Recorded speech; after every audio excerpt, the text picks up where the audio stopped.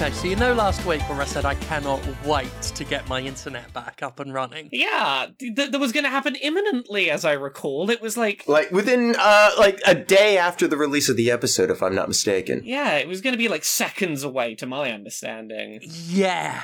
Right on the cusp of it. After waiting like 3 weeks, I was a couple days out when we last recorded. It was Wednesday when we last recorded. Internet coming back on Friday. You'll notice I'm speaking in past tense.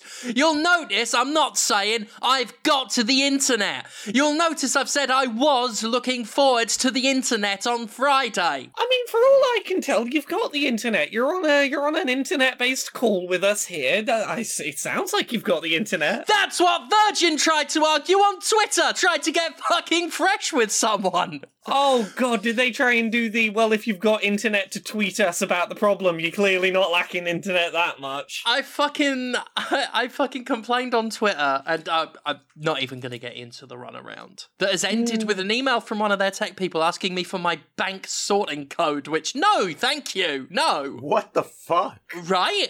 I need to, chase that up. So that's a new line of complaint that I've got, is fucking Virgin workers reaching out, asking for bank details. But anyway, yeah, I'm slagging them off on Twitter, as is my inalienable right. And they're, the predictable coming in and trying to, oh, we're so sorry, can we schedule a chat? And they're kind of working a little bit harder because of my reach, I think. So they were actually, I don't think they could have done any. Anyway, the point is, it's another 3 weeks. That the day I recorded, that night, hours after I was talking to you two, saying I can't wait to get my internet back, I got a text from Virgin saying, yeah, we are pushing it back another 3 weeks. Sorry. Anyway, yeah.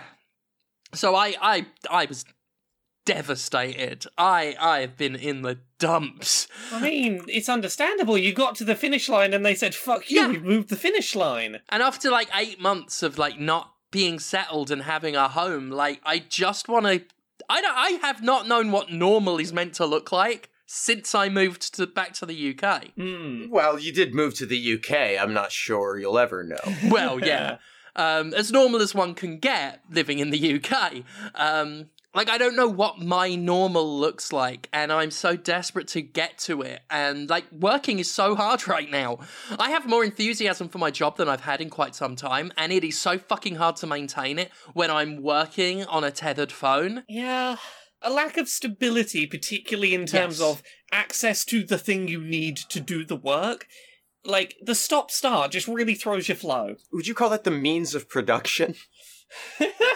Just checking.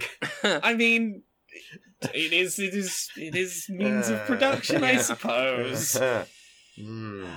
Anyway, to loop back to what I looped to before I looped back to what I was talking about, with Virgin getting fucking fresh, they asked to schedule a chat with their technician, and someone replied, oh yeah, they've just told you they don't have internet and you're asking them to schedule a web chat, well done. And then they replied with, well, it would be through the medium they used to send their tweet. At which point, Rob Sheridan, I think it was, replied with shots fired. But then Phoenix replied with, yeah, they're using my internet, the one that it took you 6 weeks to set up. So... that was good. And then we, asked them if they were going to apologise for getting fresh after the next day when they sent me a link to speak with their little technician, and it didn't work on my phone. And when we tried it on V's phone, it brought up a chat box that didn't work. Didn't open on mine, didn't work on theirs.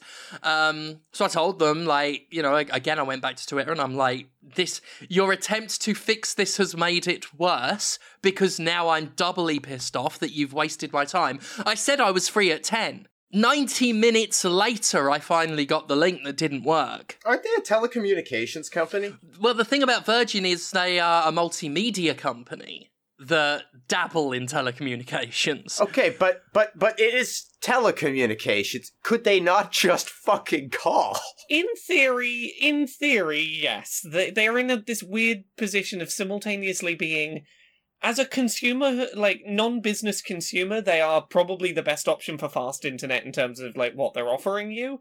But also, they're primarily a TV company, and, like, yeah, they treat it like internet is a second thought, which is weird considering they're the best thing in town if you can fucking get them set up. Certainly here, like, the only other competitor really is BT, doing, like, 36 megs a second, which is, like, I might as well stay tethered to my fucking phone at that rate. So yeah, it's just been a fucking disaster, and I'm really worried that in 3 weeks' time, they're going to be like, yeah, it's going to run another 3 weeks, mate. Because it's just, what the fuck, listener, am I meant to do? You just want some internet is all. It's not that much to ask. Just a little drop of internet. Just drop it in the bucket. Just a little bit of internet for a treat. Just open up that tube. Yeah. Yeah. Got a whole series. Yeah, take one of the internet pipes and just sort of spray it in your direction. That's how it works. Yeah, spread them. Just soak you in that internet. Spread that fibre.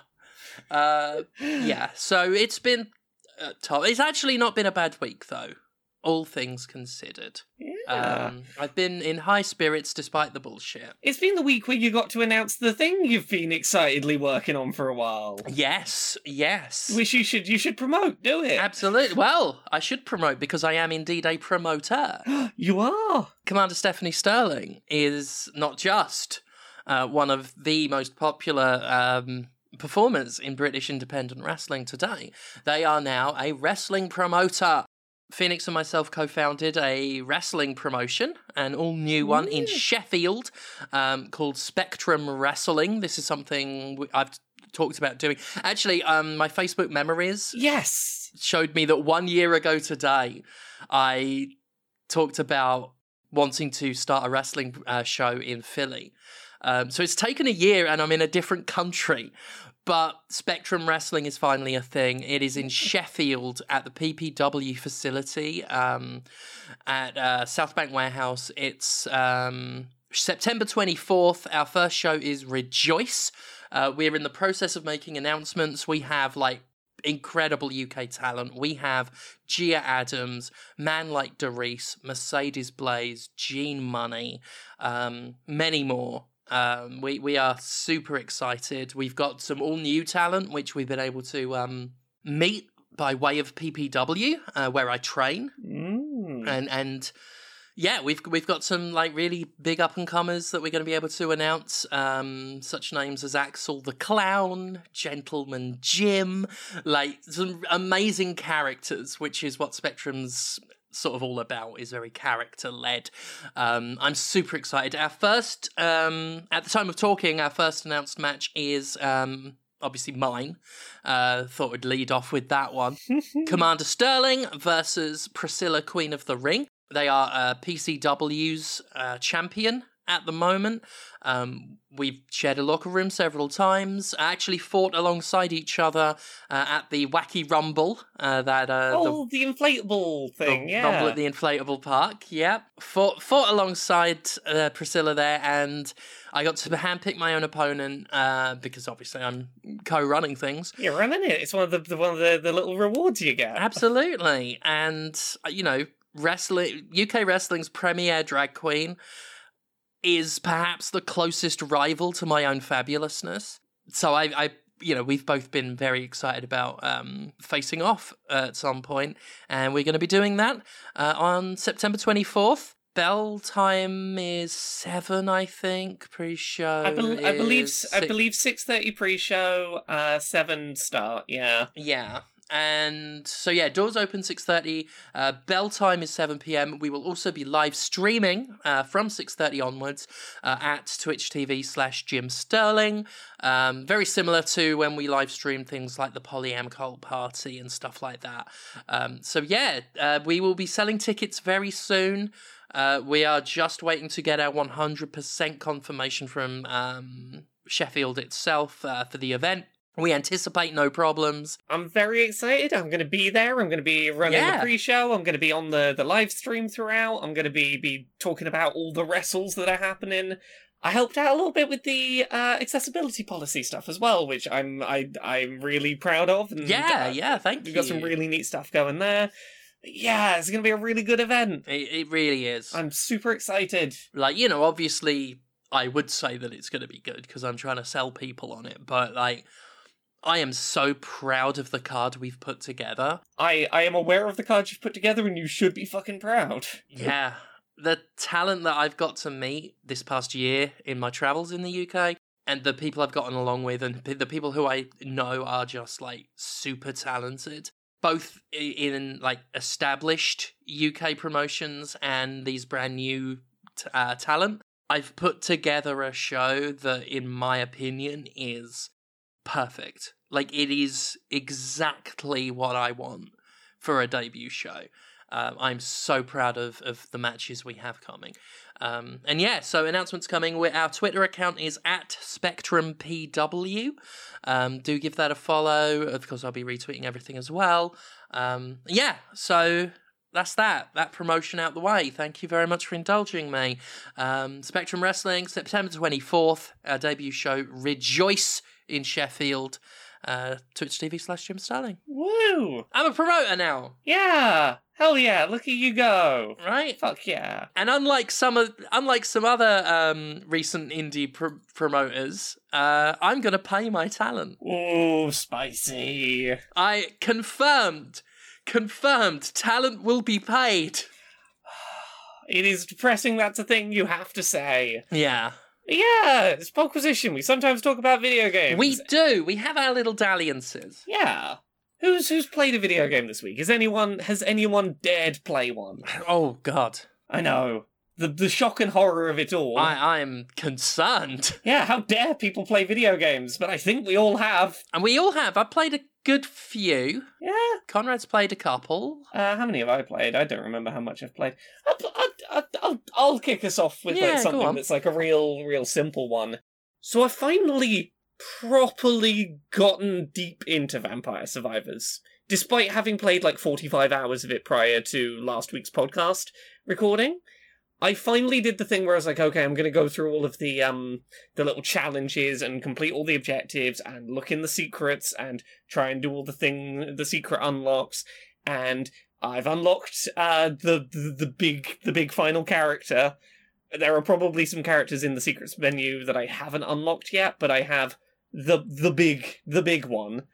And I know that this is, like, not on the level that some people have achieved, but I've started getting some runs where it's like, okay, yeah, I hit, like, level 500 in a single run, got, like, 300,000 gold, starting to really get together in my head what I want runs to be, and it is all starting to click.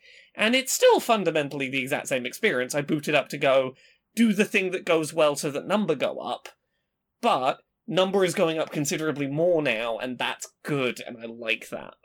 I don't think I have anything, like, terribly insightful to say in that regard. Well, what's your approach? Okay, so right now, my approach is... I'm just going to name the character because I don't think it's that big a spoiler, but with, I've been playing around a little bit with Queen Sigma. Sure. With, trying to get the 3, like, combination weapons set up as early as I can, so, like, the pair of birds, the pair of guns, the pair of fused whips. Interesting. Is my sort of starting point. And then trying to get a few, like, things that are going to protect me from incoming damage when we get to the phase where, like, the deaths start showing up. So something like the upgraded Laurel, but, like, not going for the, for evolving it, because that caps it at 31 minutes. But I will still go get, like, one of the rings and one of the arrows to increase the amount of enemies coming in so that I can speed myself up. In terms of the Arcana, I've been trying to go for the, there's an Arcana that raises your max HP. Yep. When you take damage, and trying to use that to deliberately run into a bunch of enemies to deliberately push up my max HP. Mm-hmm. To basically, like, try and mitigate any damage I do take from the deaths. And pairing that with the Gemini that, like, massively increases, like, the guns and the birds' damage output on top of that. I know there are other things I could be doing, but right now, like, that's the basics of where I'm at. Mm-hmm.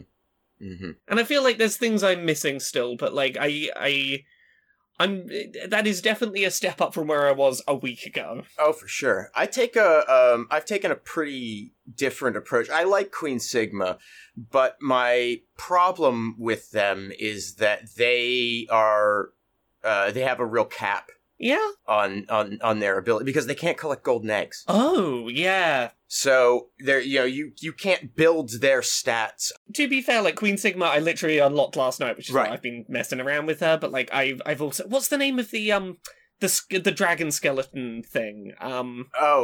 Gains. Yes, Gainsborough. I've been playing around with Gainsborough a fair bit, Mhm. and like, yeah, and maybe long term that'll be better. But like, I've been enjoying like short term playing around with the flood of arcanas that Queen Sigma gets. Yeah, that's tremendously fun because you can get just so very powered very quickly right at the beginning. Yeah. I had built up Ziacinta for a very, very long time. Which one's that? That's the one who starts with the second whip and gains the might every level. I unlocked them yesterday. I haven't really played around with them a lot. I chose them because I did want to use a paired weapon. Yeah. It's why like up until I got some of the late game ones, I was starting with the one that starts with both of the guns. Right, yeah, I had as well. But I had switched to Ziacinta around the time that golden eggs became available. Yeah. I think, and so I just sort of stuck with them. I've shifted a bit now to whoever the jester character is that is also the salesman. Yes. Trouser? Trouser. I'm switching to I'm trying to start working on Trouser a bit, and that's because of the greed bonus. That's the one that gets to start with whatever item they like. The candy box, yeah. They start with the candy box, yeah. Yeah. So I like that aspect of it, being able to start with a starting weapon. The problem is that the most important weapon for me to collect in my run is the pentagram. As someone that like didn't initially like the pentagram, I've grown to really fucking love it, and it's Right. usually like the last thing I get. See, it's the first thing I get, or the first one I want to get whenever possible, but I need some other starting weapon because it's so difficult to gain EXP if that's the only thing you've got. I've been playing around with it a few different ways, like whether I pick it up right at the end or at the start, because I really like once it's fully leveled up, it is really good. And I did mess around for a while doing the character that starts with both the guns, set Gemini as the Arcana. That was enough damage output to carry me until Pentagram stopped getting rid of all the gems. Mm-hmm. But like there are certain level, and I think the reason I stopped doing that was largely because I was trying to do a bunch of objectives in levels and like evolve a bunch of the weapons, and having the pentagram early meant that I was occasionally accidentally destroying my own treasure chests before I had a chance to upgrade weapons. Yeah. And that was fucking up some of my evolution runs, but I might go back to picking it up earlier again. Well, part of the leveling aspect of this is that the character that you have applied a bunch of levels to starts with a bunch of curse and a bunch of bonus to XP. So this is a problem that becomes less and less of an issue. By the time I hit the 10-minute mark, which is where the first chest appears that will give you an evolution, generally, I have almost everything available to be leveled. Yeah. Because I'm gaining so much more experience so much faster. And that's the other aspect of my strategy, too, is that I focus now on, okay, how many curses can I take? Yes, I've been leaning into that more recently as well, is what can I do to, like, really spam up the amount of stuff that's coming to attack me the second I feel competent to deal with it? Mm-hmm. Now, the issue with this is that, I mean, yeah, the Bone Zone, which is the best place to make money, yes, you can't kill anything in the last 5 minutes. Like, it takes forever because you've built up so much curse that they have so much health that the only things you're killing are if you have Laurel and you're taking damage from them and killing a burst there, or you have the Clock Lancet that's cutting their health in half, and you're just sort of following that around, cleaning up very, very slowly. But that is what I tend to do. What I will generally do is try to get the pentagram. I've lately been going with the Stone Mask, which means I'm also picking up the Gato, but that's only if I'm not in the Bone Zone. And I assume this is because you're using it to just go to that one level where you can pump golden eggs into a character with cash. Yep, that's it. Yeah. I'm, getting 30 or so a run in golden eggs, and then pumping that into another character to build them up. Yeah, like, now that I have the unlocks available, I'm starting to see, like, the value in me doing more runs that are, like, primarily aiming for a bunch of cash to pour into characters I like. And yeah, it's I'm starting to, like, really see the end goal of where I should be pointing towards, and I am still having so much fun with this game. Yeah, it's really, really good. I'm really glad that I saved, like, a bunch of the, like, focusing on going through the unlocking for when I was in a real mood for I want a big numbers ADHD collectathon, and I've been deliberately saving it for, like, I want a time where that's exactly what I want, and it did not disappoint. It's very good. Yeah. Steph, have you played anything? Hello. I played a good couple things this week, actually. There's one I forgot to note down, because we note for each other what we play before we record. But I've been playing some of the beta for Steel Rising. I'm not sure if you're familiar with this game. Yeah, I wasn't either, which surprises me. Because the moment I describe what it is, you'll wonder how I didn't know. It's a game about robots wearing powdered wigs. Thank you very much. Oh. Aha! It's set in Paris.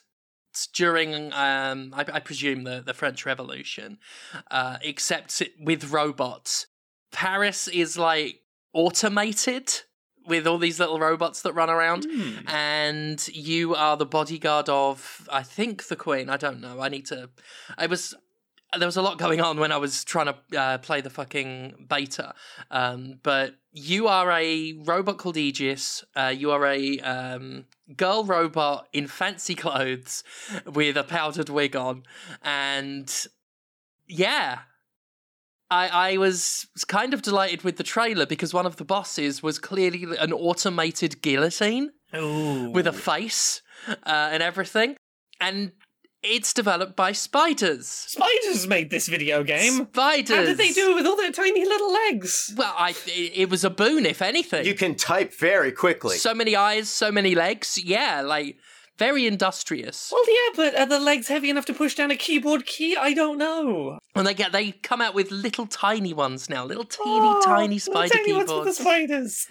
But yeah, Spiders is a game developer that was. They make a lot of Eurojank. Yeah. A lot. Mars Warlogs was one of theirs. I know they've done others of that level. I'm trying to remember if Technomancer was one of theirs.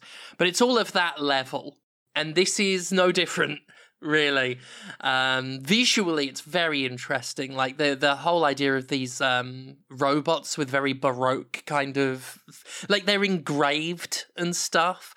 So they all look, like, fancy, which is really neat. And the enemy designs and the main character designs are really inventive. Sort of this steampunky...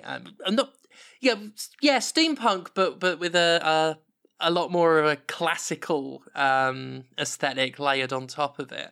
But it is ultimately, and somewhat disappointingly, because as much as I love them, I am reaching a point where I'm kind of getting over it now. It's a Souls-like, ultimately. Very, very much in that vein. In terms of combat, in terms of character progression, and the way it handles death and checkpoints. It's all the structure you've seen before. And the main issue is, because it is Spiders and Spiders are fucking jank when it comes to game design, it's not quite working smoothly. Not as smooth as it needs to. Enemies' telegraphed attacks and your ability to dodge them, it's a little off. Just enough off to, like, be frequently more irritating than satisfying.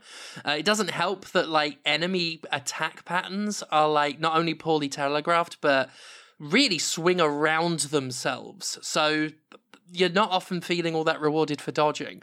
I chose a weapon with a shield, and I've been relying on that a lot. Also, the stamina costs are obscene. In order to dodge and attack and block and all of that, it's got a very Souls-like stamina system, but it drains so quick. And the way they've tried to get around that is if you hit a button at the cost of taking some frost damage, you can cool down. Because their idea of stamina for a robot is you overheat. So you can actually engage a coolant and take a bit of frost damage to stop the stamina from running out, which is a nice idea. Yeah. But it's not enough to counteract the fact that you are being expected to dodge some fairly aggressive enemies and attack at the same time with a stamina bar that drains way too quick. There's a lot to this game. It's got something. And I just hope that when they say beta, it's not like just a demo that they're calling a beta to sound fancy and they're not going to do much to change it. Because I think with tweaks, if they can just make dodging feel just a little more effective and they can rebalance the stamina, I do think there's something here. I'm someone who had infinitely more patience for the glut of Souls-likes than some. But I am at the point now where I'm like, you're going to have to start being really special to stand out now, because there's just so much. And just aesthetically and thematically, this game absolutely has something. It's got tricorn hats. Yeah. You know me. I'm not a hard girl to please. You show me tricorn hats, and they've got bicorns. Ooh. Oh, yes. So, yeah, it's got the system where armor is visual as well as stat-based. So, you can dress up this robot with, quilted fancy breeches and hats and stuff. You can choose from a variety of powdered wigs at character creation. It's got a couple character classes, there's the bodyguard kind of one, the dancer, which starts with these fans and is all about sort of ducking and weaving, or the alchemist, which does elemental damage, some really nice stuff. It is relying a lot on its visuals and just the basic premise to keep me super invested in it, because it is dodgy as a game. It's, if you've played Spiders, or indeed any, what we call Eurojank game, you know what you're in for. It's exactly that in terms of quality. I'm hopeful. I will be playing it when it comes out, when it's in its final build. I mean, I'll have to. I pre-ordered it to get the beta because I was that fucking curious. I'm not one who does a lot of pre-ordering because I don't see the fucking point in it half the time. But I was just too curious about this one. And bored because my internet is fucking down. And it takes 3 days to download a fucking game. In fact, I had to finish downloading that by bringing the fucking PS5 to Fee's house. But anyway, there's something to it. It's worth keeping an eye on. I'm not, Casey Explosion asked if it's worth her buying it, and I said, I explained all of this. I'm not at the point where I'm like, oh, people should buy it. I mean, I hate doing that anyway, telling people what to buy. But it's definitely worth keeping an eye on, because it is an interesting game in terms of, maybe not mechanically, but in terms of its narrative and general atmosphere. I'm hoping it goes somewhere more complex, because right now it's just, the king is bad and got these women locked up, and you are the bodyguard of the women and you go out and fight robots. I really am hoping that it gets into some of the nitty-gritty of, class struggle. Might be hoping for a bit too much, but we'll see. I mean, it's got a guillotine for a boss. I mean, that don't get much on the nose than that. I mean, that's pretty good. Right? So yeah, that's Steel Rising. What a generic name. Yeah. For a powdered wig robot game. Call it the powdered wig robot game. Don't call it Steel Rising. That could be anything. I really hate generic video game names for really good ideas. Yeah. What happened? This is a game that should have a title like some of my favourite game titles, like A Machine for Pigs or Of Orcs and Men. It should have one of those. Like a fancy, unique, attention-grabbing title, not Steel Rising. That could be anything from a first-person shooter to a mech battler to an RPG. It could be anything. Anyway, yeah, worth keeping an eye on. Great character designs, great idea narratively. Neat. Conrad, what have you been playing this week? I've been playing a game called Arcade Paradise. Oh, I have seen trailers for this, yeah. It's a sim where you are operating a laundromat. Yeah. And trying to transition it into an arcade. Yes. It's set in 1993. Your father is a wealthy businessman who has realized that he'd forgotten completely about a laundromat and gives it to you to manage. And you have half of a business degree and quickly realize that the arcade machines in the back room have more potential for profit than the laundromat in the front, but your father doesn't share your vision, so you have to expand it in secret. This is like a proper high fantasy game then, yeah? It truly is. In a world where an arcade is profitable. Well, it is 1993, so... Oh, yeah, they were still doing all right then. Yeah, fair enough. They were still profitable. Fair enough. Now, I mean, don't get me wrong, the economics of this game are sus. Yeah. Yeah. But it's interesting. You have to maintain the cleanliness of the place, so there's running around collecting all of the trash that has accumulated and tossing it into the bin out back, finding gum that's stuck to things and prying it off. But all of these actions, when you perform them, these have like little mini games, just like metered timing button presses, but are really hyped up, you know, as if you're doing this mundane task, but in your head you are turning it into this exciting exercise. That's neat. Of thrilling arcade action just to get through the monotony of the day, and I felt so seen. Yeah. Because this was me in like 1999. Yeah. Pretty good. There's laundry that piles up that you have to do, which I guess it's... Sure, there's wash and fold service at a laundromat. It was not made clear to me that that was going to be my responsibility when my father told me I was taking this job, but whatever. Yeah. It does pay pretty well. It's interesting because the washers and the dryers take the same amount of time. That's never been my experience at a laundromat. It's a little odd, but it does help with sort of helping you maintain a schedule and maintain your time and plan things out, that these things take the same amount of time, because you can be letting some laundry that needs to be washed pile up until the point at which it's done, and you move it into the dryer, then you move it into the washer, and then when the dryer's done, you also move the wash out of the washer into the dryer, and it's just a process. And that's good, because you want that process, because any time you're not doing that, you are incentivized to play the arcade games. There's 35 of them, apparently, and as you play them, they gain more potential to generate revenue. They all have little objectives that you want to try to meet on them, and then they'll earn more money that way. You can adjust how difficult they are and how much it costs to play, and that will vary the amount that they earn every hour also. And the games themselves are the ones I've played, and I've played about half dozen of them, a little more.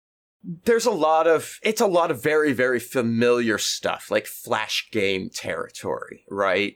We're talking about basic concepts with slight tweaks, but the tweaks are interesting. They have a dot-eating game that's, it's a Pac-Man clone. Right? Mm-hmm. But it's a Pac-Man clone with Grand Theft Auto trappings. Oh. So you're driving a Lamborghini around the streets collecting cash while being chased by the cops. You can pick up a rampage icon. It turns your car into a tank temporarily and run the cops over. If the cops catch you, your car is destroyed, but you are now on foot and can run from the cops to find another car elsewhere on the map, shooting them with the power of music to make them dance, because it's the 90s and you can't shoot cops in an arcade video game. Of course. Oh. That is cute. And the music for it, all of the stuff there's so much musical variety in this, and it sounds like it sounds like the Grand Theft Auto theme, just not quite. It's very good. It's really enjoyable. You know, they're not all this creative. There's a block stacking game where you have multicolored parcels and you have to arrange them so that they're all in parcels of the same color 4 high. You know, so it's moving stacks around, rearranging. But some of them are like really pretty deep. There is a match 3 game with a whole adventure mode map that you have to like explore and get better and collect currency to buy items to make later battles easier. And you only get, if you're keeping up with your laundry, you only get 3 minutes to play these games before you have to stop and go deal with your laundry. That part is fascinating to me. It is an interesting way to balance it out. And you also have to, you know, collect all the money from the machines, put it in the safe, order new machines online. You can rearrange the locations of the machines in there. And the popularity of machines will, if they're, you know, really popular machines, they'll add some shine to the other machines next to them. If for no other reason, maybe then people are playing that while they wait to play the one they really want to play. There's a lot of thought that goes into it. The mini game where you have to clean the toilet is awesome. And it's not even like a big deal. It's just exhilarating. It's a full-on like fight against the toilet. It's great. This game is really, really fun and silly. And it has a great balance between, you know, running your tasks and playing all of these little games. I was a little bit bored by it at first until I realized that the point of it wasn't for me to like make sure that all the laundry was getting done. It was making sure I maximized the amount of time in the arcade. And once I accepted that, it became a lot more fun. Because I was looking at the front end sim, the front door sim part of it and thinking to myself, gosh, it's kind of lame that like you come in the morning and you pick up a whole bunch of trash. The whole place is littered with trash, which doesn't make a whole lot of sense to me if the place has been closed the whole time. Where did all this trash come from? Meanwhile, throughout the course of the whole day, you see people in the place, but no trash appears. And that just felt weird to me until it clicked that, no, I'm thinking about this all wrong. Of course, it's called Arcade Paradise. It's about the arcade. Spend the time in the arcade. Do the arcade stuff. Not all the games are good. There's an air hockey that you start with that just sucks. There's never been, I think, a good video game adaptation of air hockey. And this is, even by those standards, kind of clunky with the controls. Aiming to hit the puck is not good. I mean, I feel like I've had more fun playing an Atari version of this than this 2022 release. Yikes. But at the same time, it comes with 3 goals to complete. In each one of the goals that you complete increases the amount that the machine earns in there. And the 3 goals, one of them is win a game. One of them is play 5 games, which is actually harder than you'd think, until you realize how you can apply the 3rd goal, which is get 3 own goals. So anytime you score a goal on your side, the puck starts on your side of the field. So you just own goal yourself through 5 games real quick, and then you're done with the fucking thing. You never have to touch it again if you don't want to. You can leave that 1 goal unresolved. You're still getting a bonus from it. It's one of the easiest ones to do. Yeah, it's a fun little game. It's pretty well written. I like the story with the family dynamic. They're doing a good job of planting information. You have an older sister who you're kind of in cahoots with on this, and she had previously had her own dream of opening an arcade, but it didn't pan out for her, and she's wound up taking a job with the city. But this has allowed her to be in a position to streamline your permit process and sort of shield it from your father so that you can expand the back room without his awareness. And so it's all like really narratively consistent. The world building's good. This sounds terrific. Yeah. Yeah, I'm quite enjoying it. Yeah. like, I saw trailers. I was interested. Yeah. When you said you played it, I was like, well, I hope to hear good things. And I'm hearing great things. I think I need to push this up my list of stuff to play over the next week. Yeah, it's pretty neat. I'm quite happy with it, and the amount, the delivery rate of new content for it is pretty strong. Like, I'm about a week of game time in at this point, and I am starting to get more and more just checklisty stuff added all the time, that it has other benefits. You know, now my dad is offering me another set of things to do that he's going to pay me to do, but the currency, he's going to pay me in pounds sterling, not US dollars. So I can't use this money for the things that I would be using US dollars for, but hey, I've got another marketplace now that I can purchase things from his list on. And so I might have to reprioritize a couple of things that I want for my arcade, but I'm going to have to take time away from playing in the arcade to do these things. It's cool. I like it. It's fun. You should check it out. Arcade Paradise. It's good. Yeah, you've sold me. Yeah. I am very excited. Other things I've played this week, I'm not going to go into a huge amount of depth on this, but I've been playing the PS5 remake remaster of The Last of Us, the first Last of Us, and I can get like the bulk of this out of the way for most people. If you already own The Last of Us and you're like, hey, do I need this new version? If you don't need the accessibility settings, you don't need this version. It looks nicer, sure, but it is a full price $60 release compared to you can buy the PS4 one secondhand for considerably cheaper, and if you play it on PS5, it has functions like the adaptive trigger stuff added in and things like that. You don't need this version generally. It is a very nice looking version of the game, but for most people, if you already own the game, or even if you don't already own the game and just want to do it on the cheap, you're not missing out if you don't pick this version up. That said, I do want to talk about the accessibility stuff in it, because I feel kind of two minds about it.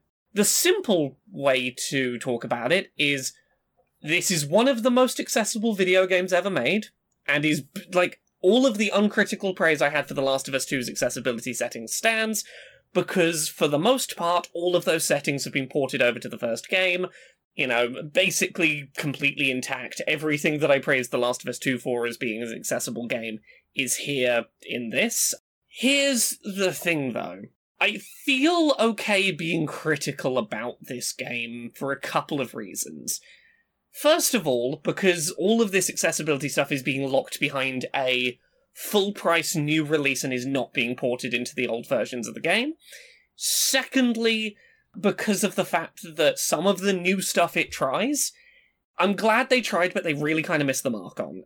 And I feel it's important to be critical because Naughty Dog has managed to create something incredibly close to perfection in the accessibility space when it comes to AAA games. And I'm being critical here not because I think they've done a terrible job, but because they are so close to getting it perfect that their shortcomings are kind of more notable as a result. Yeah.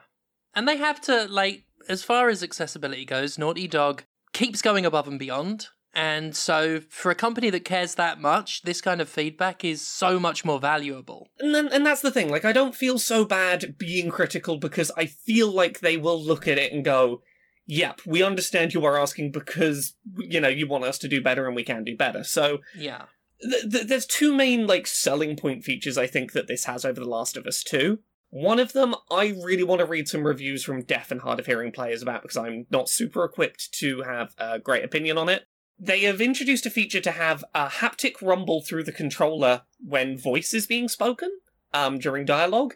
The idea here being that if you've got a completely no-hearing deaf player who is reading subtitles, but is not getting any of the, like, tone, intonation, pacing of that dialogue because it's purely text on screen, that different kinds of rumble can be used to convey the way that a line is being said, the pacing with which it's being said. It's very similar to, in terms of what it's trying to achieve, I think, with when Forza Horizon 5 put British Sign Language, an American Sign Language interpreter support in earlier this year. Yeah. It's trying to get across those nuances of language that pure text alone doesn't necessarily convey, and if it works, and if it is successful, it is a really interesting feature, and I really want to know if this works well, because if so, it is probably an easier thing for game developers to implement than lots and lots and lots of variants of sign language interpreter support, and I'm very curious about that setting. The one that I'm critical of is audio descriptions for blind and partially sighted and sightless players. This game is playable start to finish by completely sightless players, and as was the case with The Last of Us 2, which is fantastic.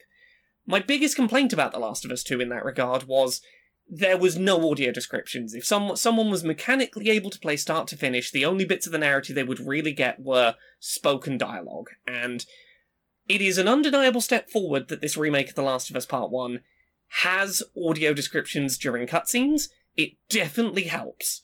The problem is, they are only present in big capital C cutscenes, which is very little of this game that does a lot of in-engine things that aren't technically cutscenes. A lot of things where you are on rails and have control of the camera, but it's not a cutscene. Or, we took control of you away from you, but just for 15 seconds and then you'll be back into gameplay, so we don't count that as a cutscene. Most of the game is not audio described. And it feels like such a fucking missed opportunity, because, very early on in that game, you've got a scene where Joel is driving with his brother and his kid in the back of the car. And this is your big opening set piece where the big infection outbreak is finally happening for the first time. And that is an on-rail segment where you're in the back of a car just looking around. It would have been a perfect opportunity to do audio descriptions, because you know exactly what's going to be happening exactly when. It's not audio described. The audio descriptions for The Last of Us Left Behind, the little DLC story that's set in the abandoned shopping mall, which is a big part of its tone, they never once mention in the audio descriptions that it is set in they don't mention that location. They don't tell you it's in an abandoned shopping centre. You would have no idea.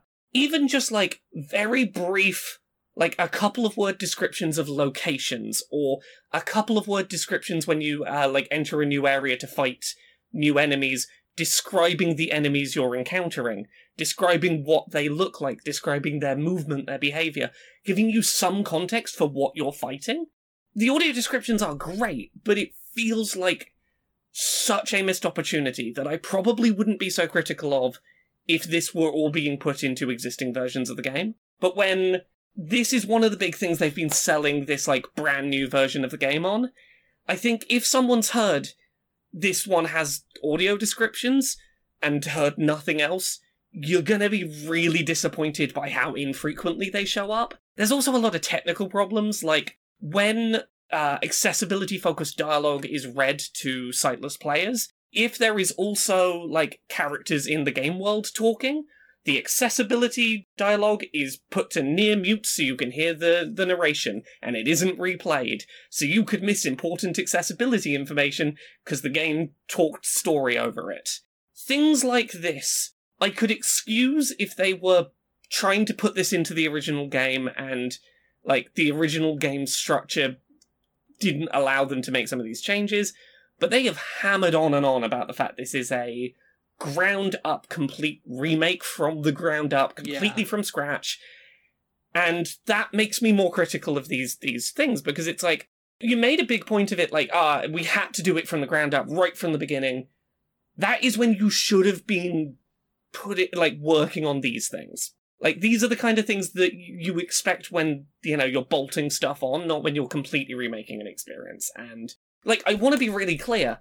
This is still probably the second most accessible video game ever. Maybe it's more accessible than The Last of Us 2 in some regards.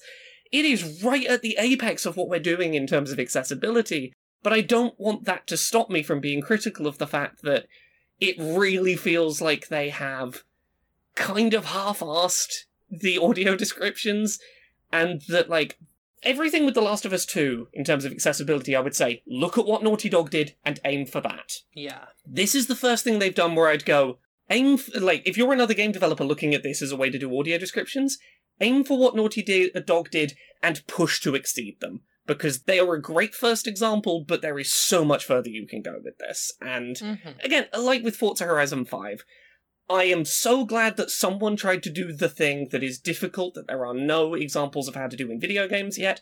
I'm glad someone tried, but the first attempt that exists does not go far enough, and I really want to see someone take that ball and run with it.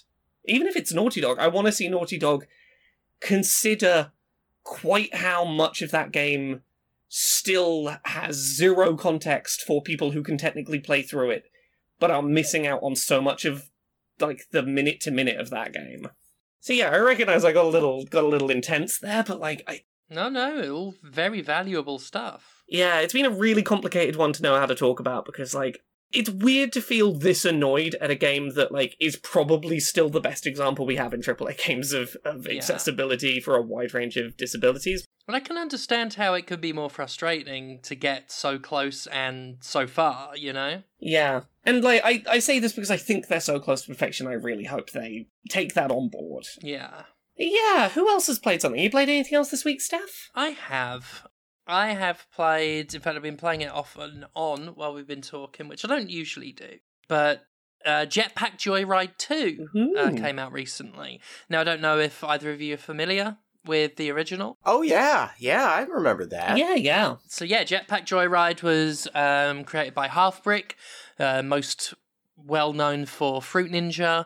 It stars Barry Steakfries, which is a character from probably their most obscure game, which was like a PSP Mini. I forget what it was called, but it was like some time-traveling zombie shooter thing. Of course, I mostly like Half Brick because of Rascals, which I had a little King Rascal, little tiny statue, and I can't find it. I'm really cut up about that.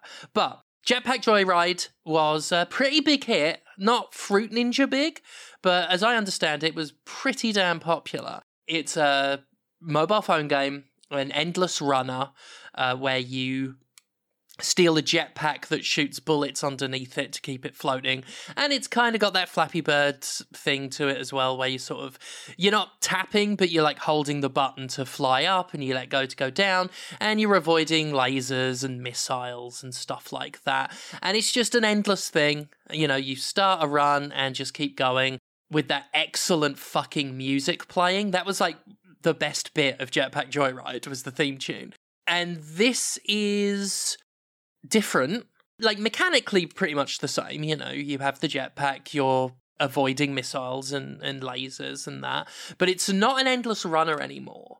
It's broken up into levels with a story this time, which is probably the weakest bit. It's just like, you know, little speech bubbles in between levels that try to be funny and are not. So yeah, it's broken up into levels. It's got combat this time, which is interesting. At times, various enemy robots and things will come in from the screen and will either shoot at you or charge at you, and your character will automatically start shooting. So you just got to line up the shots while avoiding obstacles.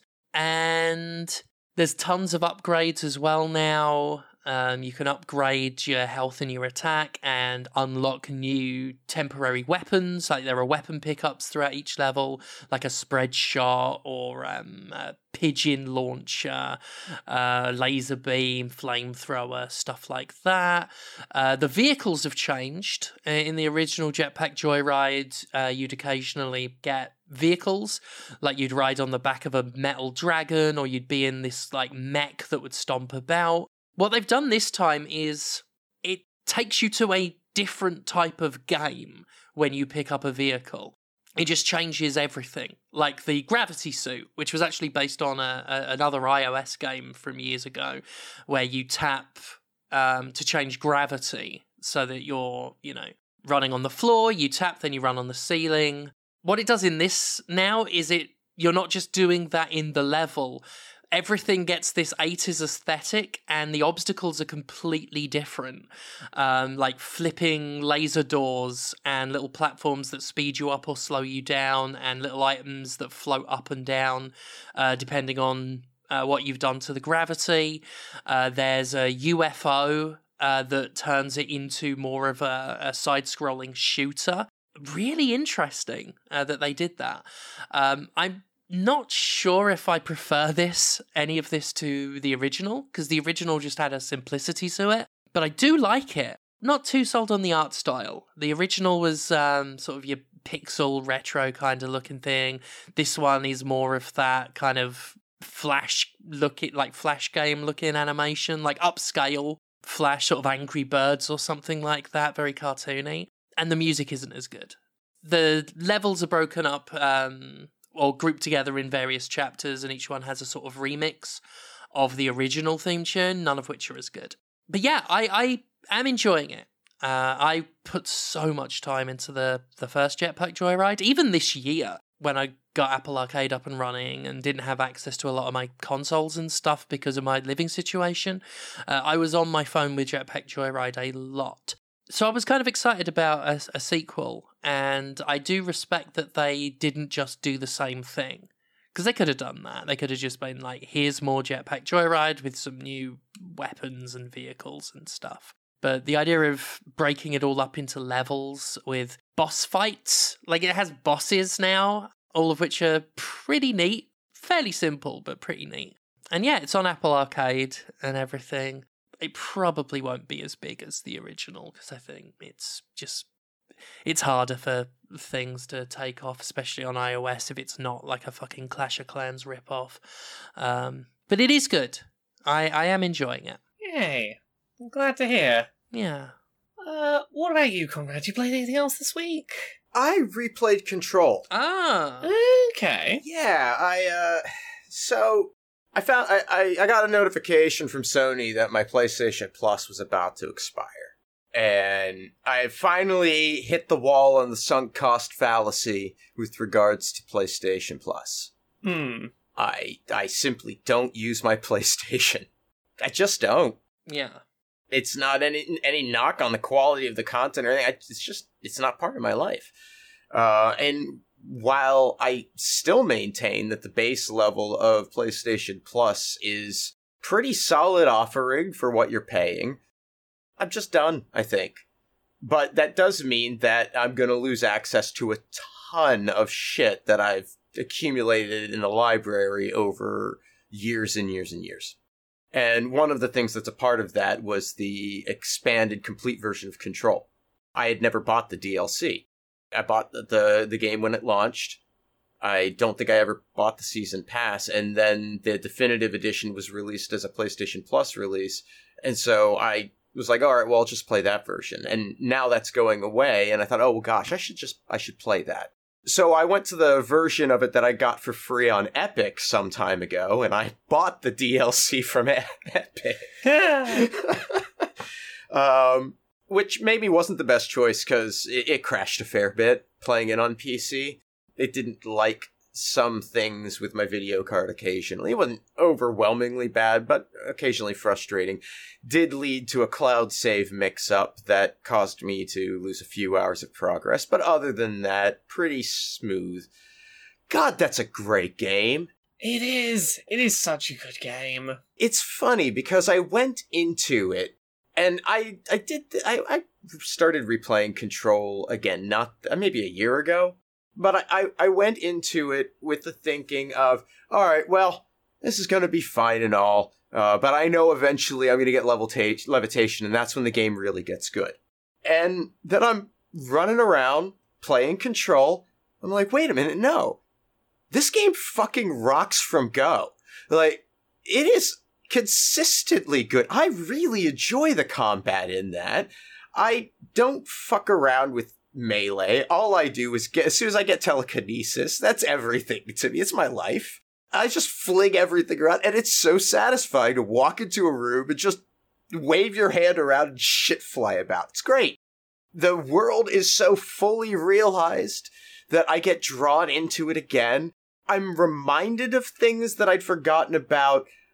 I'm reading things and questioning if they were there before and I missed them, or if they weren't there before and surreptitiously added into in through a patch, or is the oldest house changing in front of me? And what is the how do you spell Berenstain Bears?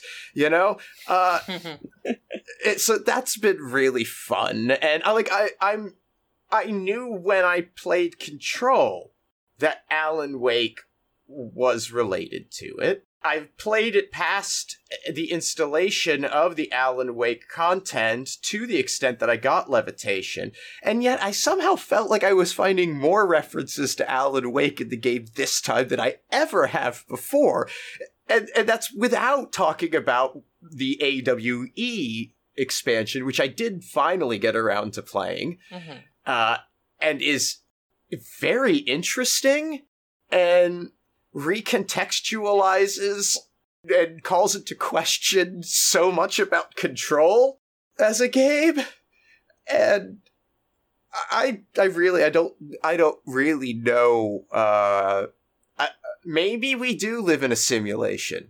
Control's really just fucking with me this week. And I'm loving every minute of it, and loving brutalist architectural design and fighting with darkness again. It was interesting the way they carried over light and dark mechanics from Alan Wake, but had to recontextualize them for the gameplay of Control, and they did that in an interesting way. God, they're good, and I can't wait for Alan Wake 2. Yes, very much. Yeah. I tell you what, right? Because Control is certainly not my favourite of that studio's games. I actually preferred Quantum Break, which is controversial because a lot of people don't. I'm about to play that. I've decided I'm going to finally get around to playing Quantum Break because it's the only Remedy game I haven't played. I really liked it. A lot of people would disagree with that. You know, it's probably their least popular, but I thought it was really good.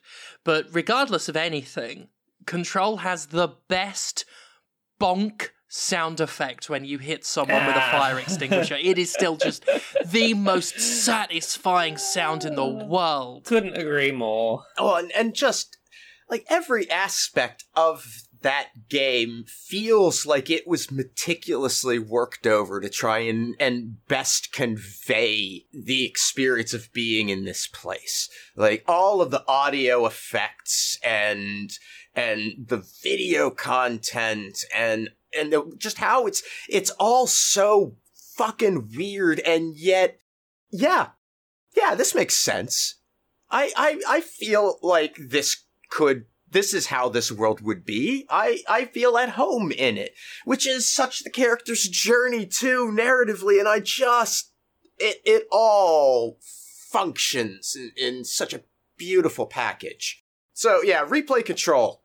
Do that. I actually started very recently, a couple of weeks ago, because it was great on deck. And then I uninstalled it because it wasn't. Yeah, I wouldn't play that on deck, but... Yeah, but you know, I've got it on console as well, so I'm tempted to replay it. I could go for replaying it at some point. Yeah, I need to do the DLC too. Yeah. So other things, I'm going to rattle through one other thing I've played this week, trying to get through it nice and quick. I've played the first 3 episodes of an episodic game that's going to have 5 episodes, called We Are OFK. Oh, yeah, I saw you were playing that on your Twitch channel. Yeah, twitch.tv/LauraKBuzz. Go watch it. Yeah, so this is I keep wanting to compare it to something like a Telltale game or those kind of choice-based adventure games, and it's not. In that, I saw someone describe it as more of a TV show that you shape the tone of moments on, and I think that that's kind of fair. It doesn't feel like the kind of choices that you're making are necessarily making huge branching impacts on the narrative, but it is a narrative that you have some say in the tone and, like, the sort of small character moments of, but is very much it is telling a story, be a little part of it.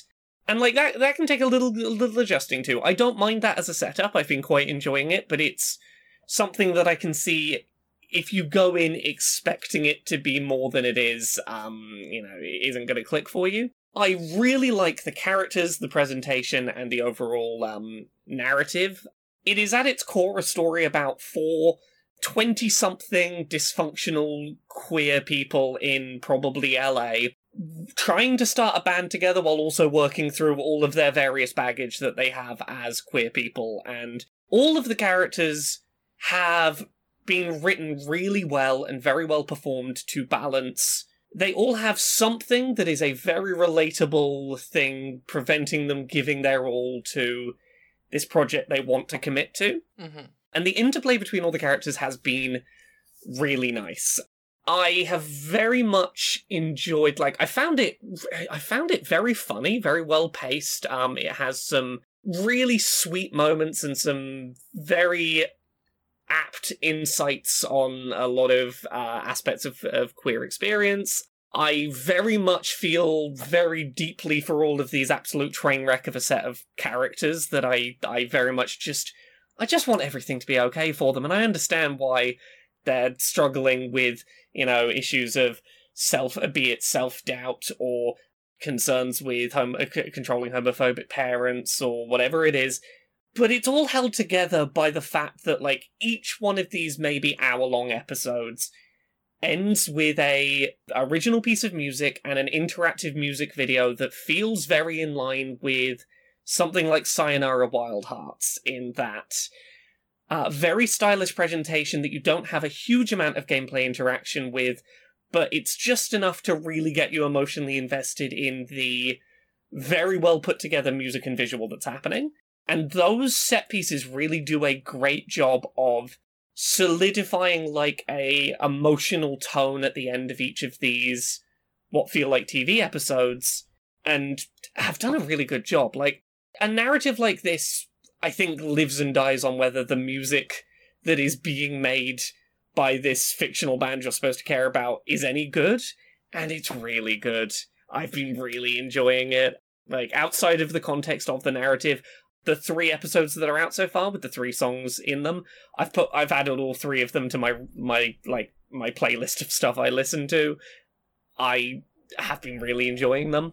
I'm curious to see where it ends up. Like, right where I am right now, we're 3/5 of the way into a narrative and it's hit the point of everything has gone bad and we have to build back up to the good.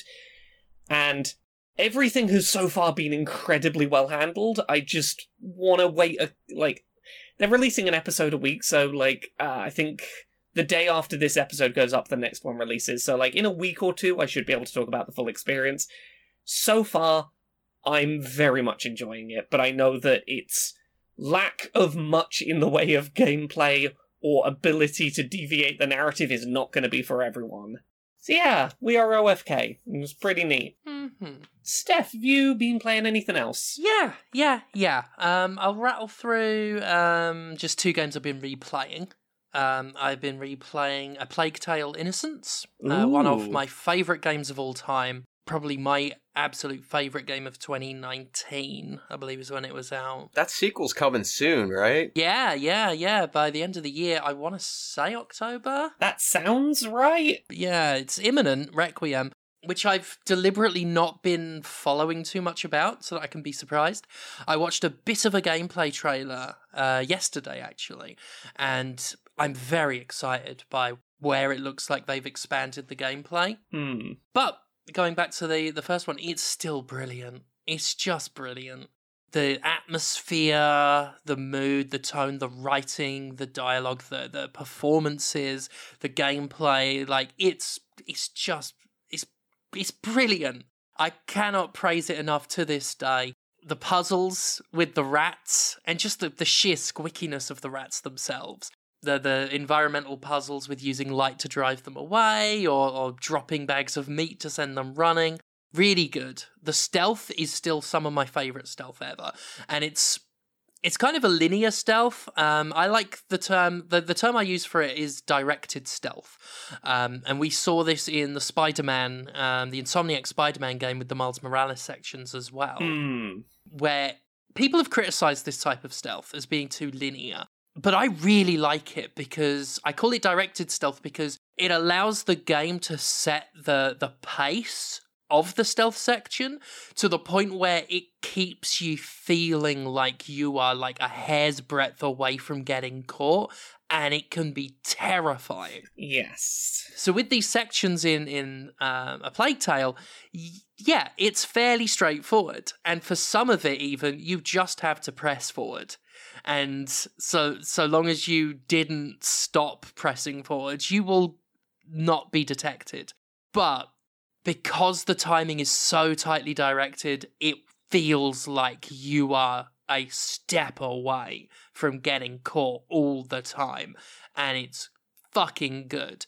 And there are some more open-ended areas, but I don't like them, honestly, as much as the linear stuff, where there is only one way to do it, one direction to go. But because of that, the game has such a better control over how scary that stealthy is. Yeah. So yeah, I God, it's so good. It's such a good game. And it's just got so many just like memorably horrifying moments.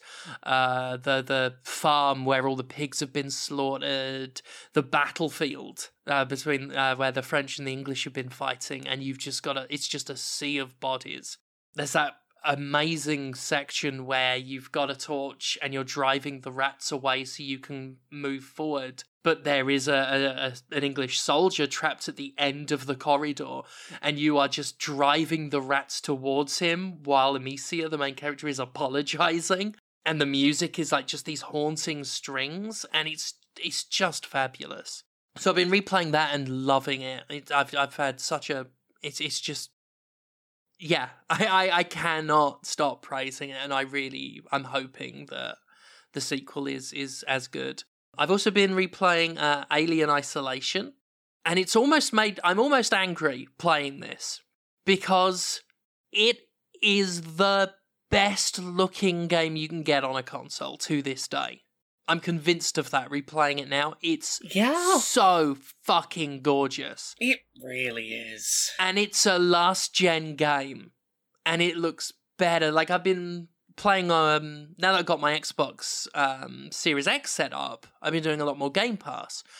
So I've got Alien Isolation on other systems, but I was like, you know what, fuck it, I'll get it on the Xbox as well, since that's on a lot. And replaying it, like, it is so... The lighting, the crispness of the visuals, like, everything is just so clean and deliberate, and nothing, like...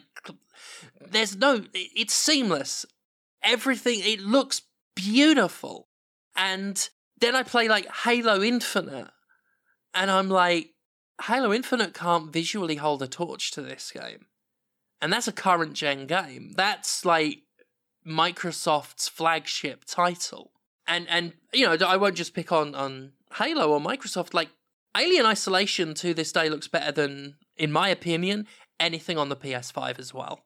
I mean, there is something, you know, some of it definitely is to do with the fact that it is a sort of linear, corridored experience that, like, is definitely not trying to do that big open scope thing a lot of games are, but, like, even setting that aside, yeah, it is such an achievement what that game pulled off visually. Yeah. It is a fantastic looking game. And, like, I have been just wowed replaying it. Especially because I originally played it on PC. And, you know, I had a good monitor. But there's something different about playing it on the big TV, especially because I've got the new big TV, which is just, like, you know... is gorgeous screen-wise. So I played it on PC and I played it on Switch, and the Switch version is still a fucking technical achievement. Yeah. But like, this is now sort of my first time playing it, like, on a big fucking, like, brand new TV, and I am just stunned. It's one of those games that I take my time playing because I'm constantly stopping and looking around. And it runs at 60 frames per second flawlessly, more or less. No, not even more or less. Flawlessly. Full stop. It's beautiful. And in my opinion, nothing on current gen systems have matched that. And that game is, like, fucking old now. Yeah, when did that come out? Let's see, I was still married when it came out. I'm looking now, 2014. Oh, that is an older game shit. than I thought it was. I'd have guessed 15. That's... wow. Yeah. Yeah. Yeah, I was going to say, like, maybe 2017 or something, but fuck. God, yeah, that is about as old as this podcast, which is a lot. Yeah. And it's still, like, it's the only game I've played this year where I was like, my jaw dropped at the visuals. And it's a game I've already played before and is, like, knocking on 8 years old. Playing Halo did not do that. Playing any of the PS5 games did not do that. Alien Isolation is still jaw-dropping. And still a really good fucking game on top of all that. So, yeah. Did anyone play anything else? No. No? I think that's everything I've played. Okay. Well, then let me quickly, because I know we've done a lot of gameplay talk this week. We have. Yeah. So let me just quickly take you on a little tiny trip before we get to the news to Stephanie's Wee Corner. There we go. Oh, there we go. You've committed. I've committed.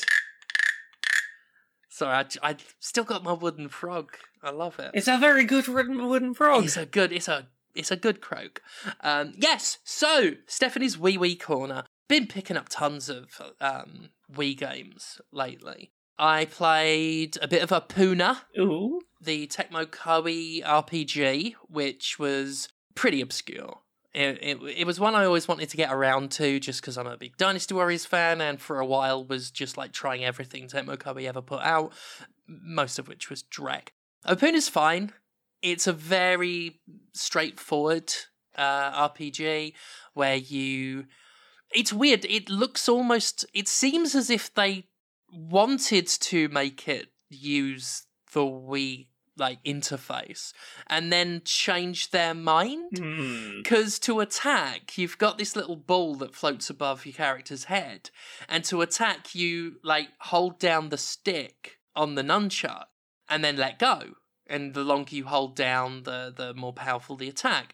And if you push up on the stick, you attack with the ball from overhead, left or right, it'll swing round. So it looks all set up for swinging it with the remote. You know, swing up to attack from overhead, swing down to attack straight forwards. But it doesn't do that. And it's curious because otherwise it's like, why did you do this? Why didn't you just let me press buttons, because this is not all that convenient a combat system. It's weird in that it's pre-built for motion gimmickry but doesn't have any.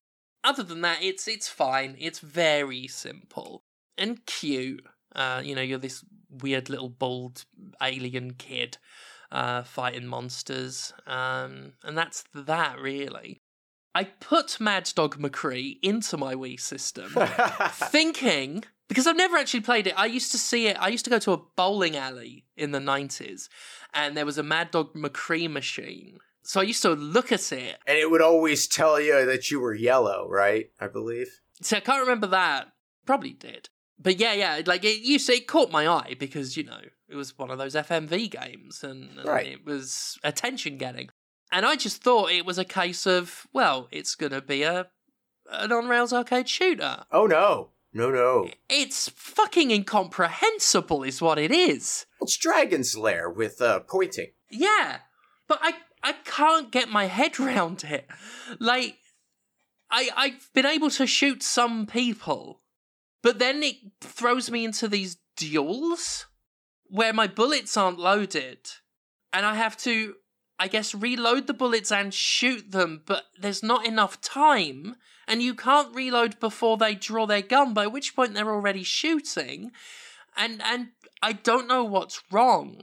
I don't know what I'm doing wrong. And then there is, one where, I'm shooting, there was a bad cowboy, and I shot him, bang, and he died, and there was another bad cowboy, I shot him, bang, and he died, and then I was just shot! I don't get it. Mad Dog McCree's incomprehensible to me. Steph, I feel obliged to remind you that this was an arcade machine. It was an expensive play, and it was intended to encourage you to fail and try again. Yeah. Well, it's trial and error bullshit. Yeah, I totally understand. I just don't get it. I need to Google how those duels are supposed to work, because it's just bizarre.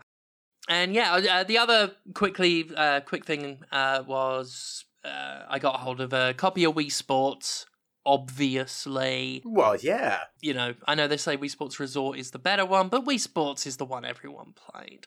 Briefly played that with the kids yesterday. The eldest is a fucking natural. He's just got an aptitude for these things. Played some Wii bowling and he was just striking constantly. The 3-year-old, trying to teach him to do it is, because, you know, at 3 you don't have, like, simple coordination down yet. Mm-hmm. So, like, I'm trying to, like, teach him, like, you hold the trigger and then bowl underarm and let go of the trigger. Just the trigger, not the remote. This is why I feel like tennis is the one that you pitch. It's the one where you just waggle it and no buttons. I wanted to pitch it, but the eldest wasn't fucking interested. Ah. And I have a second remote now, so they could hopefully play that together. Because good lord, they don't want to take turns. No. Like bowling was I was like, bowling, this is perfect. It's literally set up turn based, so the eldest can have a go, then the youngest can have a go, and they can play together. My god, the moment like it was the other one's turn, like tears and screaming. Yeah, that does not surprise me. And I'm like, mate, you'll have it back in 2 minutes. But yeah, I'm quite proud of myself that I actually got the 3-year-old to a point where not only did he do it, he got a strike at one point. Nice. Oh. Yeah, like he soon forgot like how to do it every time he started his turn again. But it was I've got terrible patience for things like this. I get very frustrated very easily. So it was definitely exhausting, like trying to get him to follow the direction. But he picked it up because he's smart as a whip, that one. So that was good. Well, that and just have an art attack with the way they fucking treat hardware and stuff. As someone who's recently repaired a Joy-Con, yes. Yes, you know all too well how that can go. Yeah, there was just the amount of snatching and standing on the connection cord between the nunchuck and the remote. I'm like, don't stand on it. But yeah. Also, you know, they believed that the closer they were to the TV, the better they'd do. So they're like, they don't understand the concept of the sensor bar, so they're like they've got the remote just pressed against the screen and they're just smushing it around. Yeah, and then the eldest played a bit of Kirby's Epic Yarn and really got on with that. Yeah. Oh, I'm glad. That is a charming little game. It's a good one. Yeah. Went out today, got a cheap third-party Wii remote so that I don't have to have kittens every time they're using my one. So yeah, that was a little brief trip to Stephanie's Wee Corner. Woo! Yeah. Well, shall we rattle through a few bits of news? I'll probably trim the news down a little bit because we're like an hour and a half in. Yeah, we really went in on Game Talk. Yeah, we did. We really did. So we'll crack through a couple of the bigger things this week. A story from the last 2 weeks, as we didn't do news last week, that I've seen doing the rounds a lot, but people haven't really talked about beyond the headline. Sony is being sued for £5 billion for, quote, ripping people off on the PlayStation Store. Do either of you know anything about this lawsuit? No. Okay, so here is the basic thing.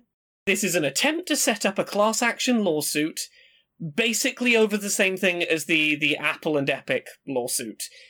The PlayStation Store has a 30% cut for Sony, and there is a lawyer that is trying to claim that games on PlayStation should be 30% cheaper because, it's a secret fee that Sony's charging that's making your games more expensive, and trying to claim that every person who's ever bought anything on PSN should get refunded 30% of the money they spent on whatever game. Now, it's fucking ridiculous, because, there's a few things. First of all, every one of the console manufacturers has about that same percent. It is not a unique thing to Sony. It's very unclear why they're specifically going for Sony. Second of all, there seems to be no room for Sony to make any money in what they're arguing. They're like, no, 30% commission is stealing. You're being stolen from. Okay,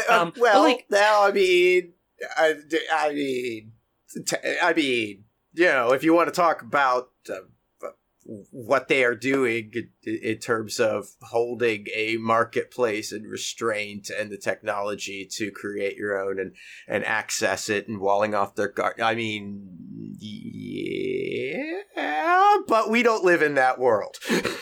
But, like, it's one of those things where it's like, it's not like for multi-platform games, you're not being charged more for the PlayStation version than other versions. No, of course not. They are simply, I don't want to minimize the labor that goes on at Sony in hosting these files. However, but they are also raking in money for nothing. I understand that. Like, they are just fucking making money. But, like, the way it's being presented is like it seems like a stunt lawsuit in that it's totally being played for you've been stolen from. Maybe you'll get a payout of hundreds of pounds. I can't see any serious-minded person looking at this and thinking this has a shot. No, this is a stunt. Yeah. He's trying to claim that any person in the UK who's purchased anything on PlayStation since 2016, which is about 9 million people, should be in line to expect around £562 plus interest payment from Sony. And it's like, yeah, it's none of that's going to fucking happen. So I've already said some things about how I feel about this as a legal maneuver and its viability. But I would like to say that provided it never actually goes any further than this, like to a point where somebody is trying to collect money for representing people in this case, or something of that nature. As long as it stops here, I support this lawsuit because I support anything that might increase the awareness that people have of how much of the money that they are paying for a game is going to people that have really no involvement in the creative decisions of the game. No, they are merely operating a marketplace.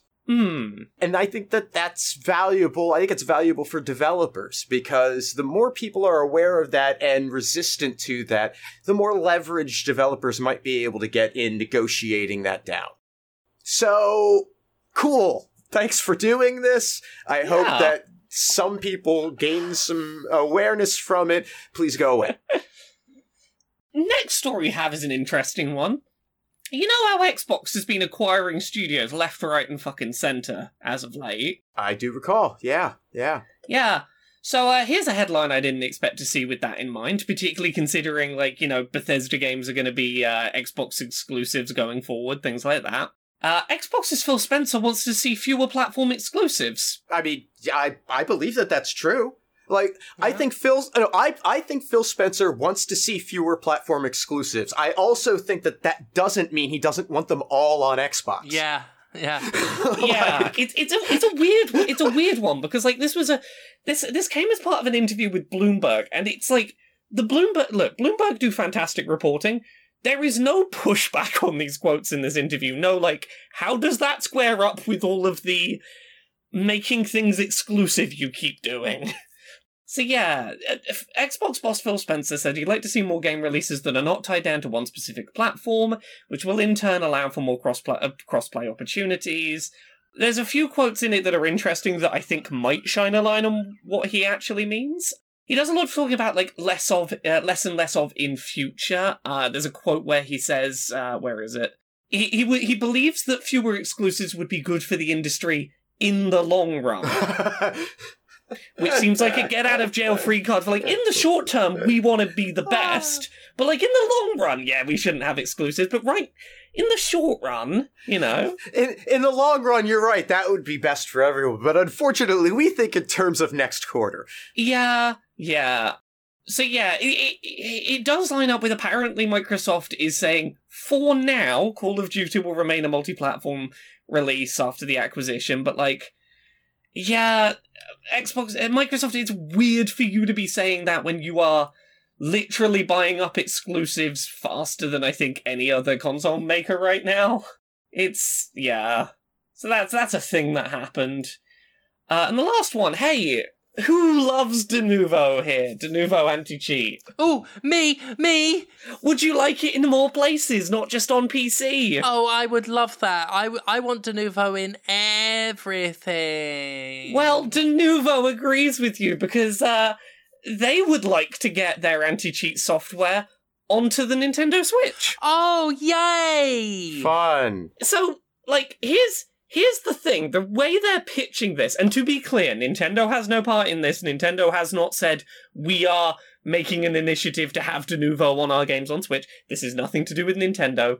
Denuvo has gone out of their way to, I think, make a very interesting proposition, even if I fucking hate the idea, which is that they've tried to pitch themselves as a solution to a problem we've talked about on this show a fair amount, which is the Switch has a real rampant problem with piracy because of hardware-level ability to access, like, debug tools.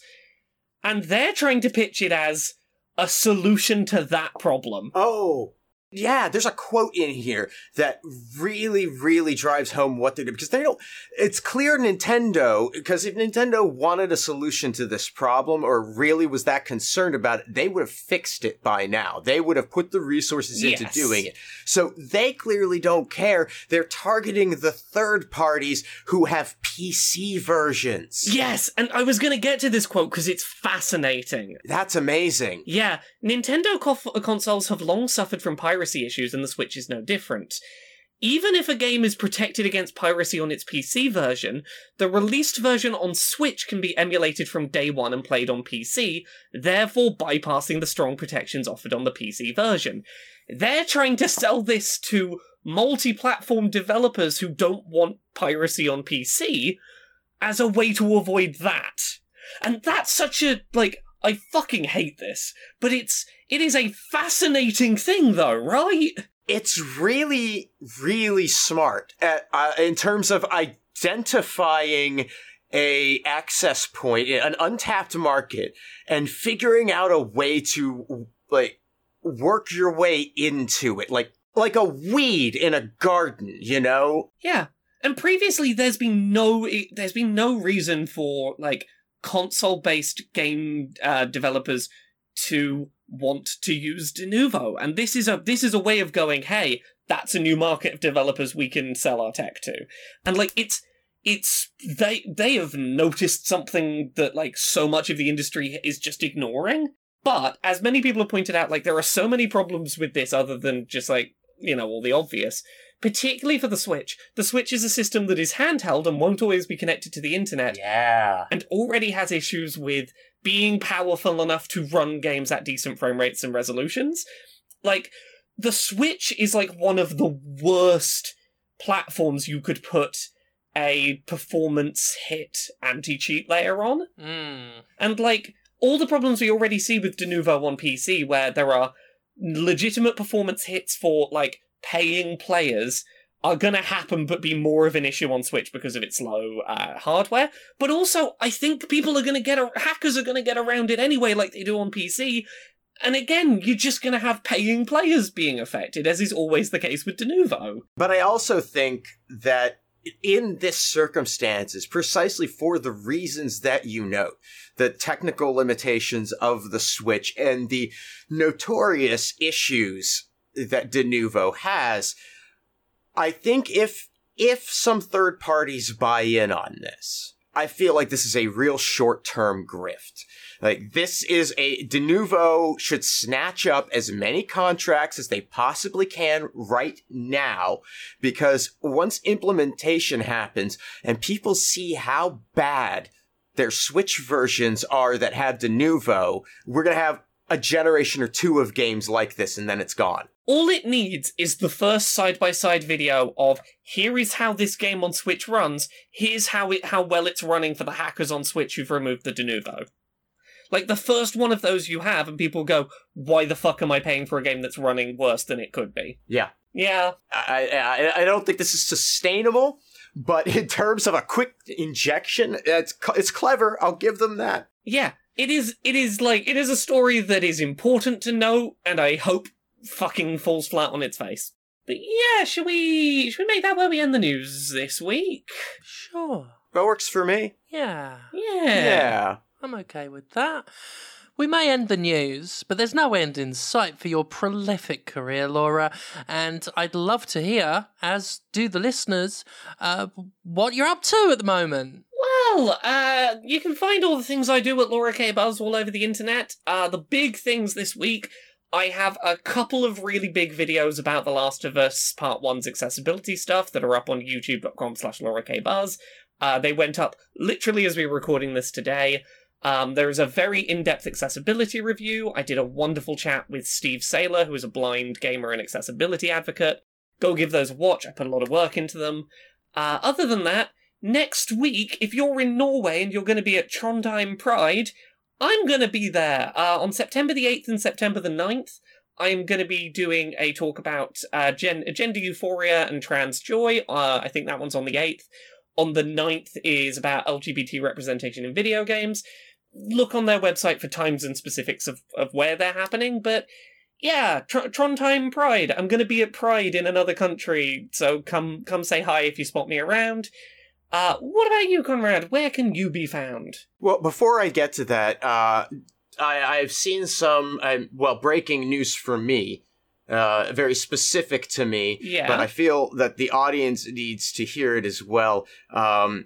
Apparently, Cursed to Golf, the game I was very upset about last week, has patched in some quality of life improvements, including the ability to skip the whole intros. Now, this is just a rumor. As far at this point, I haven't found a secondary source to confirm this fact, nor have I experienced it myself. But I will now be going back to that, I suspect, to yay. So that's good. You can find me on Twitter and Instagram at Conrad Zimmerman. You could buy anti-capitalist propaganda that I make at pinfultruth.com, audiobooks at conradreads.com. Listen to me talk about snacks on Let's Talk About Snacks. Check out my cat, One-Eyed Potato, on Instagram. And everything I do online gets supported through Patreon at patreon.com/fistshark. And you know who else has a Patreon? James Stephanie Sterling. Yeah, that information has not changed. It's remained a constant. And you can find that Patreon at patreon.com/Jimquisition, which supports the show and this podcast and all of that.